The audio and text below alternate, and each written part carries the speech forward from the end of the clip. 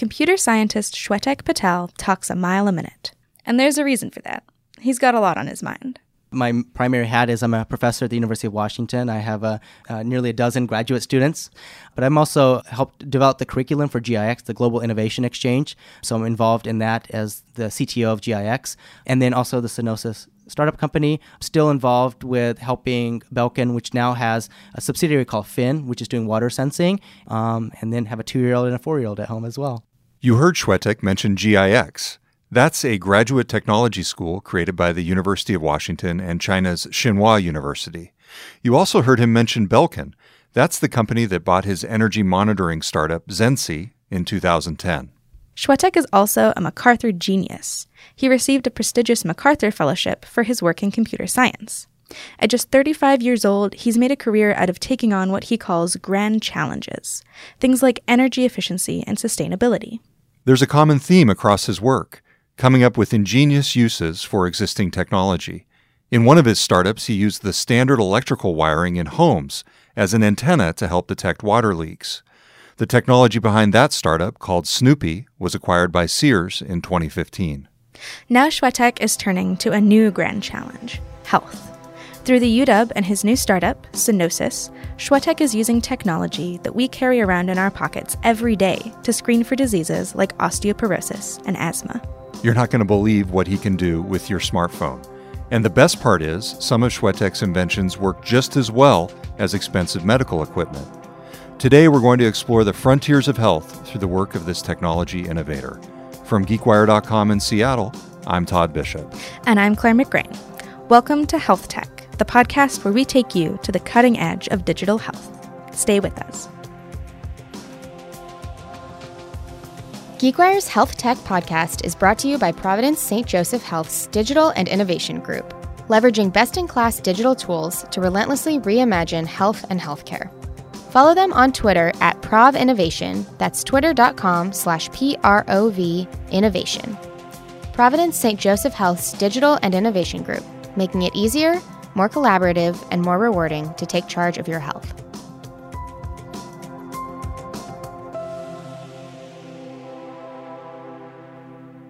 So how did a literal computer genius end up trying to diagnose kids with asthma? Well, Shwetak says it goes back to the idea of grand challenges, and it's the same reason he spent much of his career working in sustainability. I've always been interested in solving grand challenges. So sustainability was a grand challenge, and health is another grand challenge. And I've always been an advocate of computing technologies to play roles in these big grand challenges. And I think the space was such an exciting space for me because I think we could have direct impact on people's health. Shwetak says healthcare has always interested him. But unlike his computer science work, it takes a long time for healthcare projects to ramp up. And he isn't just working on another drug or medical device.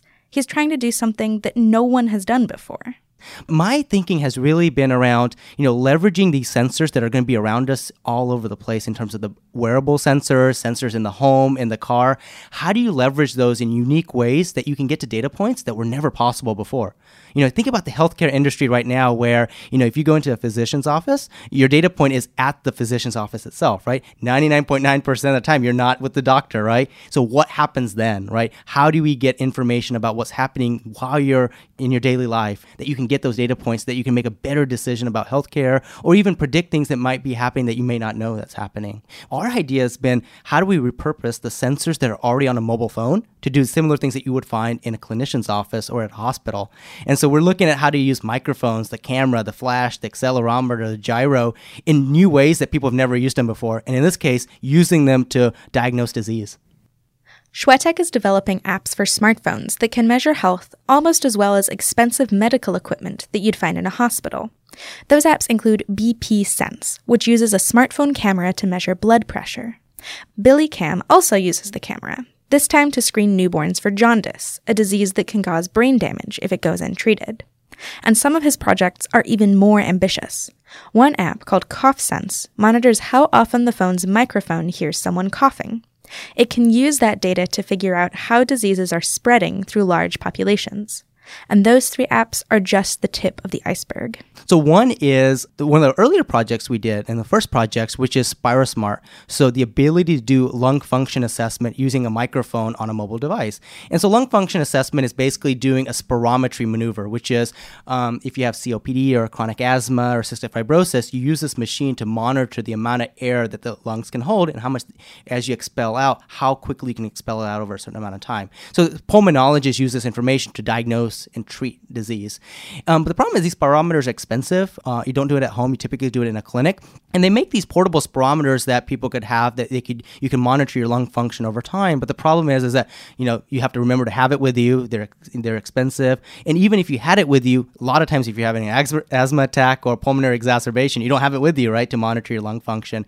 And so we created an app that uses the microphone on the mobile device to do that. So you don't need a mouthpiece or anything. You hold the phone in front of you, you blow at the face of the phone, and it uses machine learning and signal processing on the audio data to calculate what the flow is coming out that is actually similar to what a clinical spirometer has. And so we did this clinical trial and showed that it's almost as accurate as a $10,000 clinical spirometer, which is just mind-blowing, right? And our team had to work on clever ways to turn a microphone into a spirometer, and it was really that creative thinking about how do you repurpose this microphone in a new way that really enabled this.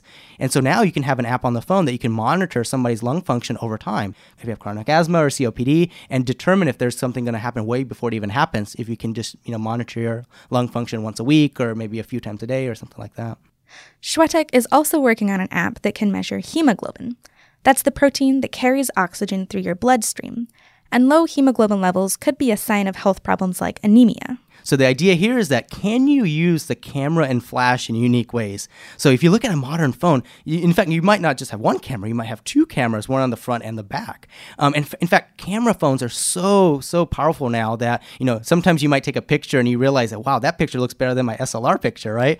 And so there's a lot of technology that's in there for photography, but you can actually repurpose it in an interesting way where we have this app called HEMA app where you put your finger over the camera and flash. In fact, you can download apps that can give you your heart rate that way. So by looking at the light you shine it to your finger and the perfusion that's created from that fingertip, and the camera can actually see the subtle change in the red color to get at cardiac activity. But what we looked at was modeling the lighting properties coming out of the flash and looked at what frequencies of light do hemoglobin absorb and reflect. And by modeling that and looking at it through the camera, we can tell you the amount of hemoglobin that's in your blood. So I actually have the hemoglobin app with me if you want to try your hemoglobin. So you hit start. You put your finger over the camera and flash. Actually, I'll go ahead and do it first so I can demonstrate it to you.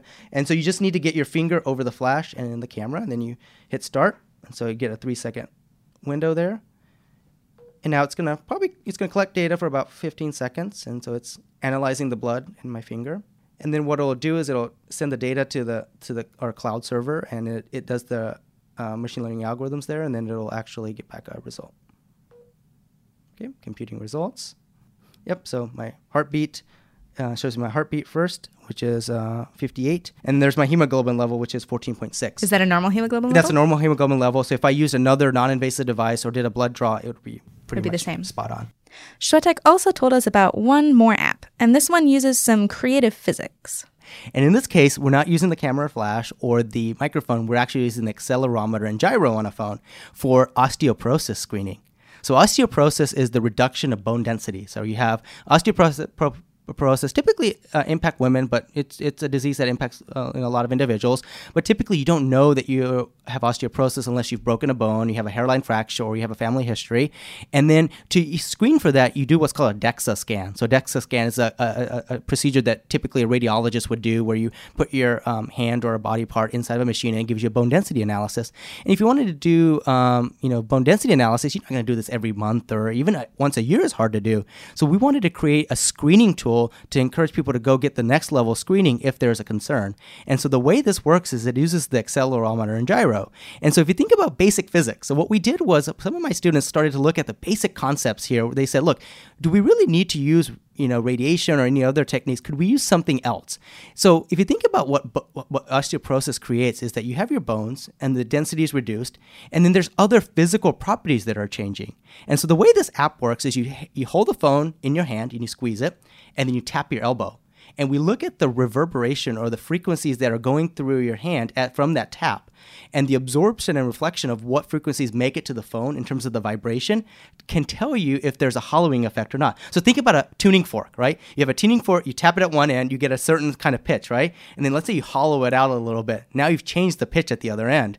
So that's kind of the idea here, is that the arm in this case is just, model it as a pipe. And if there's a change in the density, then the frequencies that get to the phone, which is being picked up by the accelerometer and the gyro, are going to be different. And so that's what we've been trying to show is that, you can actually use this as a screening tool. It's not going to be perfect where it gives you the exact density level, but that's not what we care about. What we care about, has there been a change? Is it an upward change or downward change? Or is it at a certain level where, you might want to go check this out and get a DEXA scan. The apps Shwetek is developing are nothing short of genius. So how could they impact health around the world? And what does the all-important Food and Drug Administration think about them? We'll find out after this break. GeekWire's Health Tech Podcast is brought to you by Providence St. Joseph Health's Digital and Innovation Group, helping to shift the industry from sick care to healthcare. Providence St. Joseph Health empowers people to take a greater role in managing and improving their health. Building on Providence's history as a disruptor, the Digital and Innovation Group leverages best-in-class digital tools to reimagine a better consumer experience in healthcare. Building healthier communities requires meaningful and personalized relationships that make Providence St. Joseph Health a trusted partner in people's lives. Follow the Digital and Innovation Group on Twitter at ProvInnovation. That's twitter.com/PROV Innovation. Now back to the show. Welcome back. You're listening to Health Tech. So the apps that Shwetek has been telling us about are super interesting from a technology standpoint, but they could also have a huge impact on health. That's particularly true in places where the expensive diagnostics we have in the U.S. aren't even available. A lot of the validation studies that we're doing, we actually do outside the U.S. as well. So we work with the Bill and Melinda Gates Foundation with some of our pulmonary work that I mentioned in other parts of the world. And yeah, definitely, if you think about the mobile phone penetration in the world, it's actually to a point where you can leverage the phone itself as a screening tool. And so we're working with various organizations that are trying to use our apps as screening tools in low-resource communities where they wouldn't even have access to the more expensive diagnostic tools. And in that case, they would use this as a case-finding tool where you can quickly go find the cases that really need attention earlier, and then you can get them to the treatment and to the diagnostic systems that are more expensive. I remember one of the sites that we went to was when I was visiting Cape Town. So one of the research coordinators there introduced me to somebody that was going through it, and they were just dumbfounded to learn that a microphone was doing this analysis, right? And it's just, and for them, it was interesting in that, it's really hard for them to constantly come back into clinic, right? Because they're working, they have a family, and even if the clinic is next door, it's just so hard for them to kind of take that time out of their day to do it. But being able to have a simple low-cost device that's in their home that's managing and helping monitor the progression of their disease, and if there's an issue, then they can proactively kind of come into the clinic, was just huge for them, right? But they just couldn't understand how this little microphone they took for granted for many years could be doing this, right? It's just amazing to have people kind of not realize that, wow, that this thing that I always never really thought of beyond just speaking into is more powerful than I thought. It isn't just patients who are surprised by the apps. Since they started Synosis, Shwetek and his team have been working with the Food and Drug Administration to make sure the apps can be approved for use in the U.S. And safe to say, FDA officials weren't quite sure what to make of them at first. I remember one of my first meetings with some of our FDA consultants and some people from FDA where, they wanted to see this app. And I said, oh, here's my SpiroSmart app. They're like, sir, let me see the app. And I pushed it closer. Well, let me see that device. I'm like, no, it's in the phone. So they couldn't even understand that it's in the phone, right? It's an app. And where's the device? Well, it's not a device. It's source code on a phone.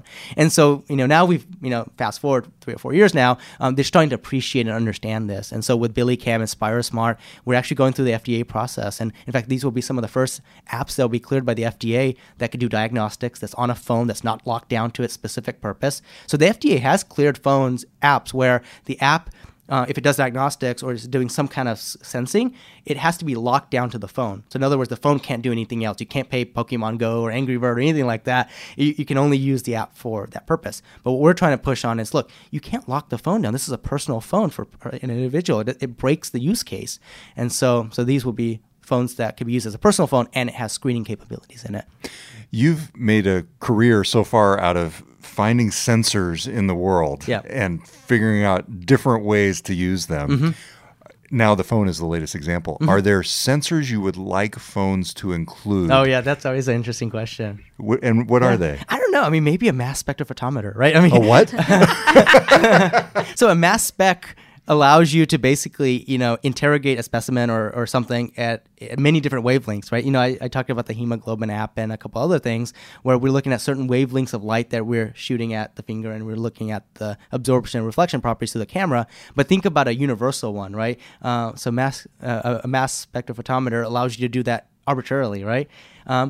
My thinking is that we're almost getting to that point. If you look closely at a modern phone, you have infrared lasers in there for ranging, for photography. You have really great CCD sensors in the cameras. We're almost getting to that point, right? So eventually we'll get to a general purpose sensor that can let you, interrogate blood at many different levels, right? I hate to reference Star Trek, but it sounds like a tricorder. Everybody always says it's a tricorder. Right? I'm doing the greatest hits here. But you're right. It is kind of like a tricorder. But there are some things that handset manufacturers can do, not just on the hardware side, but even on the software side. Because if you think about the engineers for a lot of these phones, they've designed it for telephony, gaming, for productivity, not for health, right? So there's some really simple things you could do on the software side that could actually make things easier. One example was it's actually a while ago.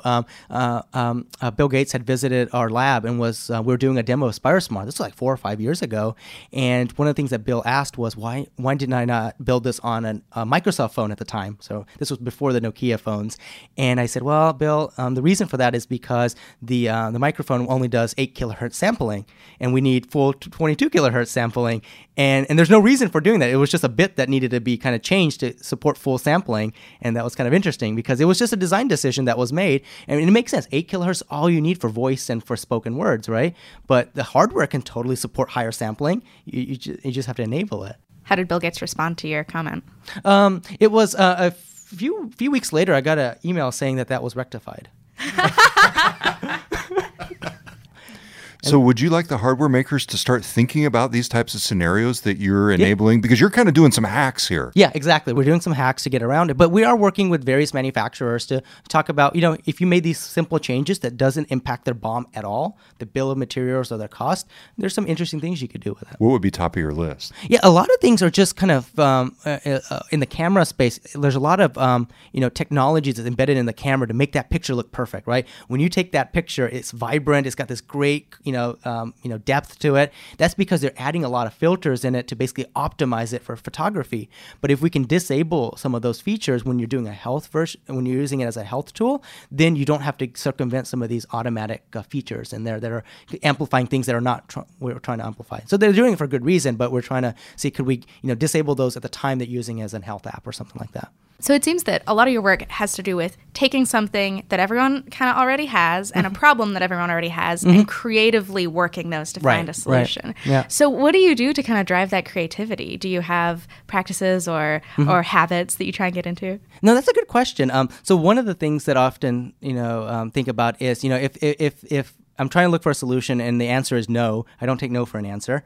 And because I think one of the things I always tell myself is look at the basic problem or look at the physics of the problem. Like for the osteoporosis app, by taking a step back and treating this as a physics problem, then we were able to look at it from a different angle, right?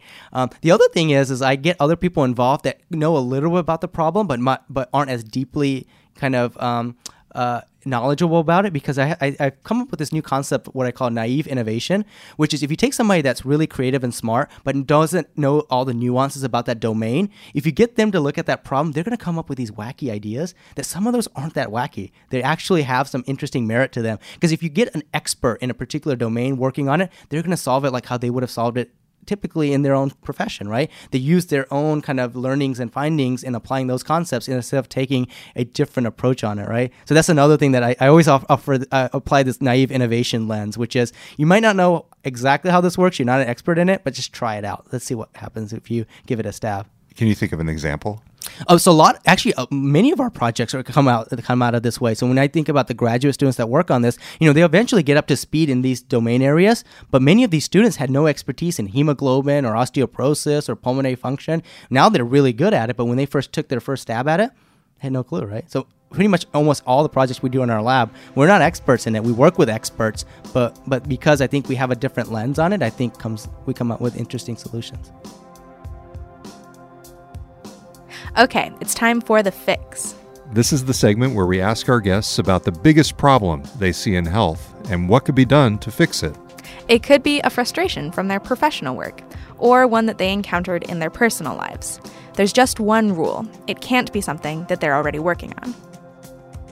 So Shwetak, what problem would you like to fix? So I think one of the challenges that I've personally faced is trying to get to a specialist, right? So let's say you have an issue and you've been working with your primary physician or your general practitioner, and you want to get to a specialist. So for example, let's say you want to see the dermatologist.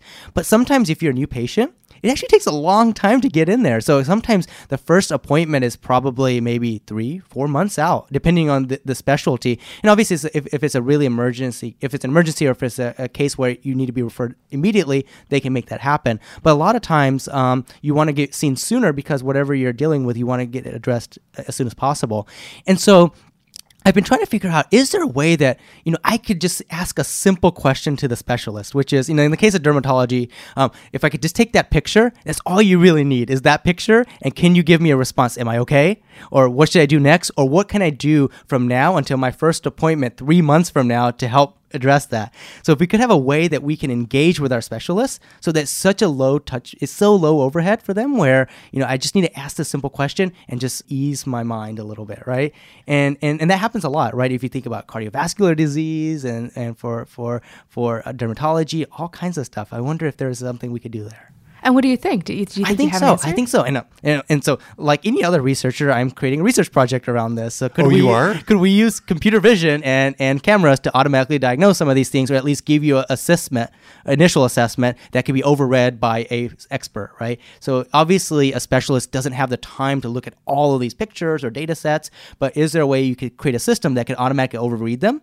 And then only certain things are being quickly analyzed by the specialist. So the simple cases, it responds immediately, but the more complicated cases or where there's a lot of uncertainty, then you could actually have the physician read those individually. That raises an important point. Is there a role in all of this for artificial intelligence and machine learning? I think so. Yeah. I think, if you think about deep neural networks and all these hot machine learning topics, there's a huge role for that. So this is actually a problem that you're thinking about trying to solve? Oh, yeah. Really? So how far along are you toward the fix? It's pretty early, right? It's pretty early. So, I personally, had the issue, and now the fix is I'm trying to think about like what we do next with this. Yeah. Something that struck me when you were talking about it, and I have had an experience exactly like this just a few years ago, was if there was something you could do before your first appointment. Yeah. So in my case, I was going to a dermatologist, and there was a very, very simple just moisturizing thing that I could have done to make this skin problem I was having so much better. Yeah. And I didn't know until a month later when I got to see a doctor. If they had just said, oh, you're having X problem, probably try moisturizing and it might help. Even something like that would have been something great. very simple. But something that strikes me about that, though, is that the medical community can be very, very cautious about giving people incorrect information. Definitely. Yeah. Yep. So how might you address that kind of hesitancy and wanting to make really, really sure that no one gets information that could be harmful? That's right. Yeah, and I think that's one of the big challenges. But my thinking is that if there's no communication at all, if that's status quo, then at least some feedback would be helpful, right? And I think the kind of feedback during that time, the way they craft the feedback could be how they address that, right? So you're not making a diagnosis per se. You're asking them to do a certain set of things, but by the time you get that first visit, you've already tried a number of things so that at that moment, you're not starting from ground zero again. Yeah.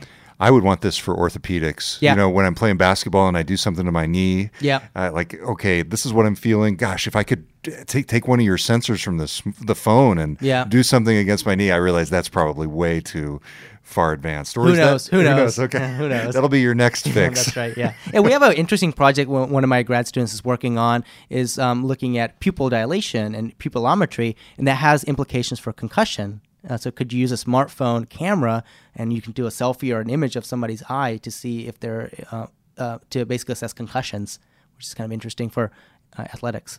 If you look 3, 5, 10 years out and you see the way technology is evolving, personal technology, What's it going to be like for somebody? Are we going to not go to the doctor as much? Or how much are we going to be sort of self-diagnosing and all that sort of thing? I don't think we're going to be self-diagnosing, and I don't think we're going to remove the doctor out of the equation at all. I think the patient-provider relationship is going to change. So now I can imagine, the mobile phone, even wearable devices, smartwatches, and other things that you might wear, and even clothing with embedded sensors in it, and even sensors in the home environment itself, in the bed, in the couch, and those kind of things are going to feed into a data source that you can take advantage of when you have that physician's meeting with that physician. I think the physician is going to be empowered with new data sources that was never possible, that they didn't have access to before. So I think that patient-provider relationship is going to be a little different. Right now, as you go into the physician's office, they have all the access to the data, all the control of the data, but now you're going to be coming in with even more information that they can make a much more thoughtful assessment on. So here's a question that I know anybody in the healthcare system is probably already thinking to themselves. Yeah.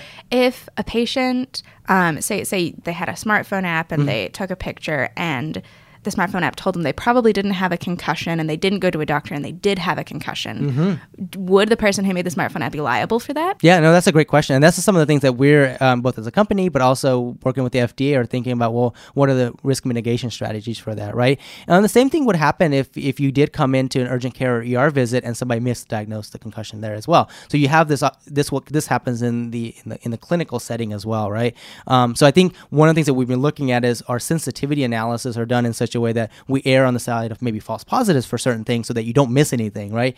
Whereas there might be some things where it's not, if you miss it, it's not that life-threatening. So you might want to err on the side of, less false positives. So there's this sensitivity analysis that gets done with each one of the projects, and it's really specific to the outcome and the condition. Thank you very much for joining us. Great, thank you.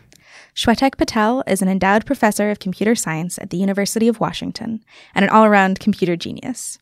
Find out more about his health work at cenosishealth.com. That's SENOSIS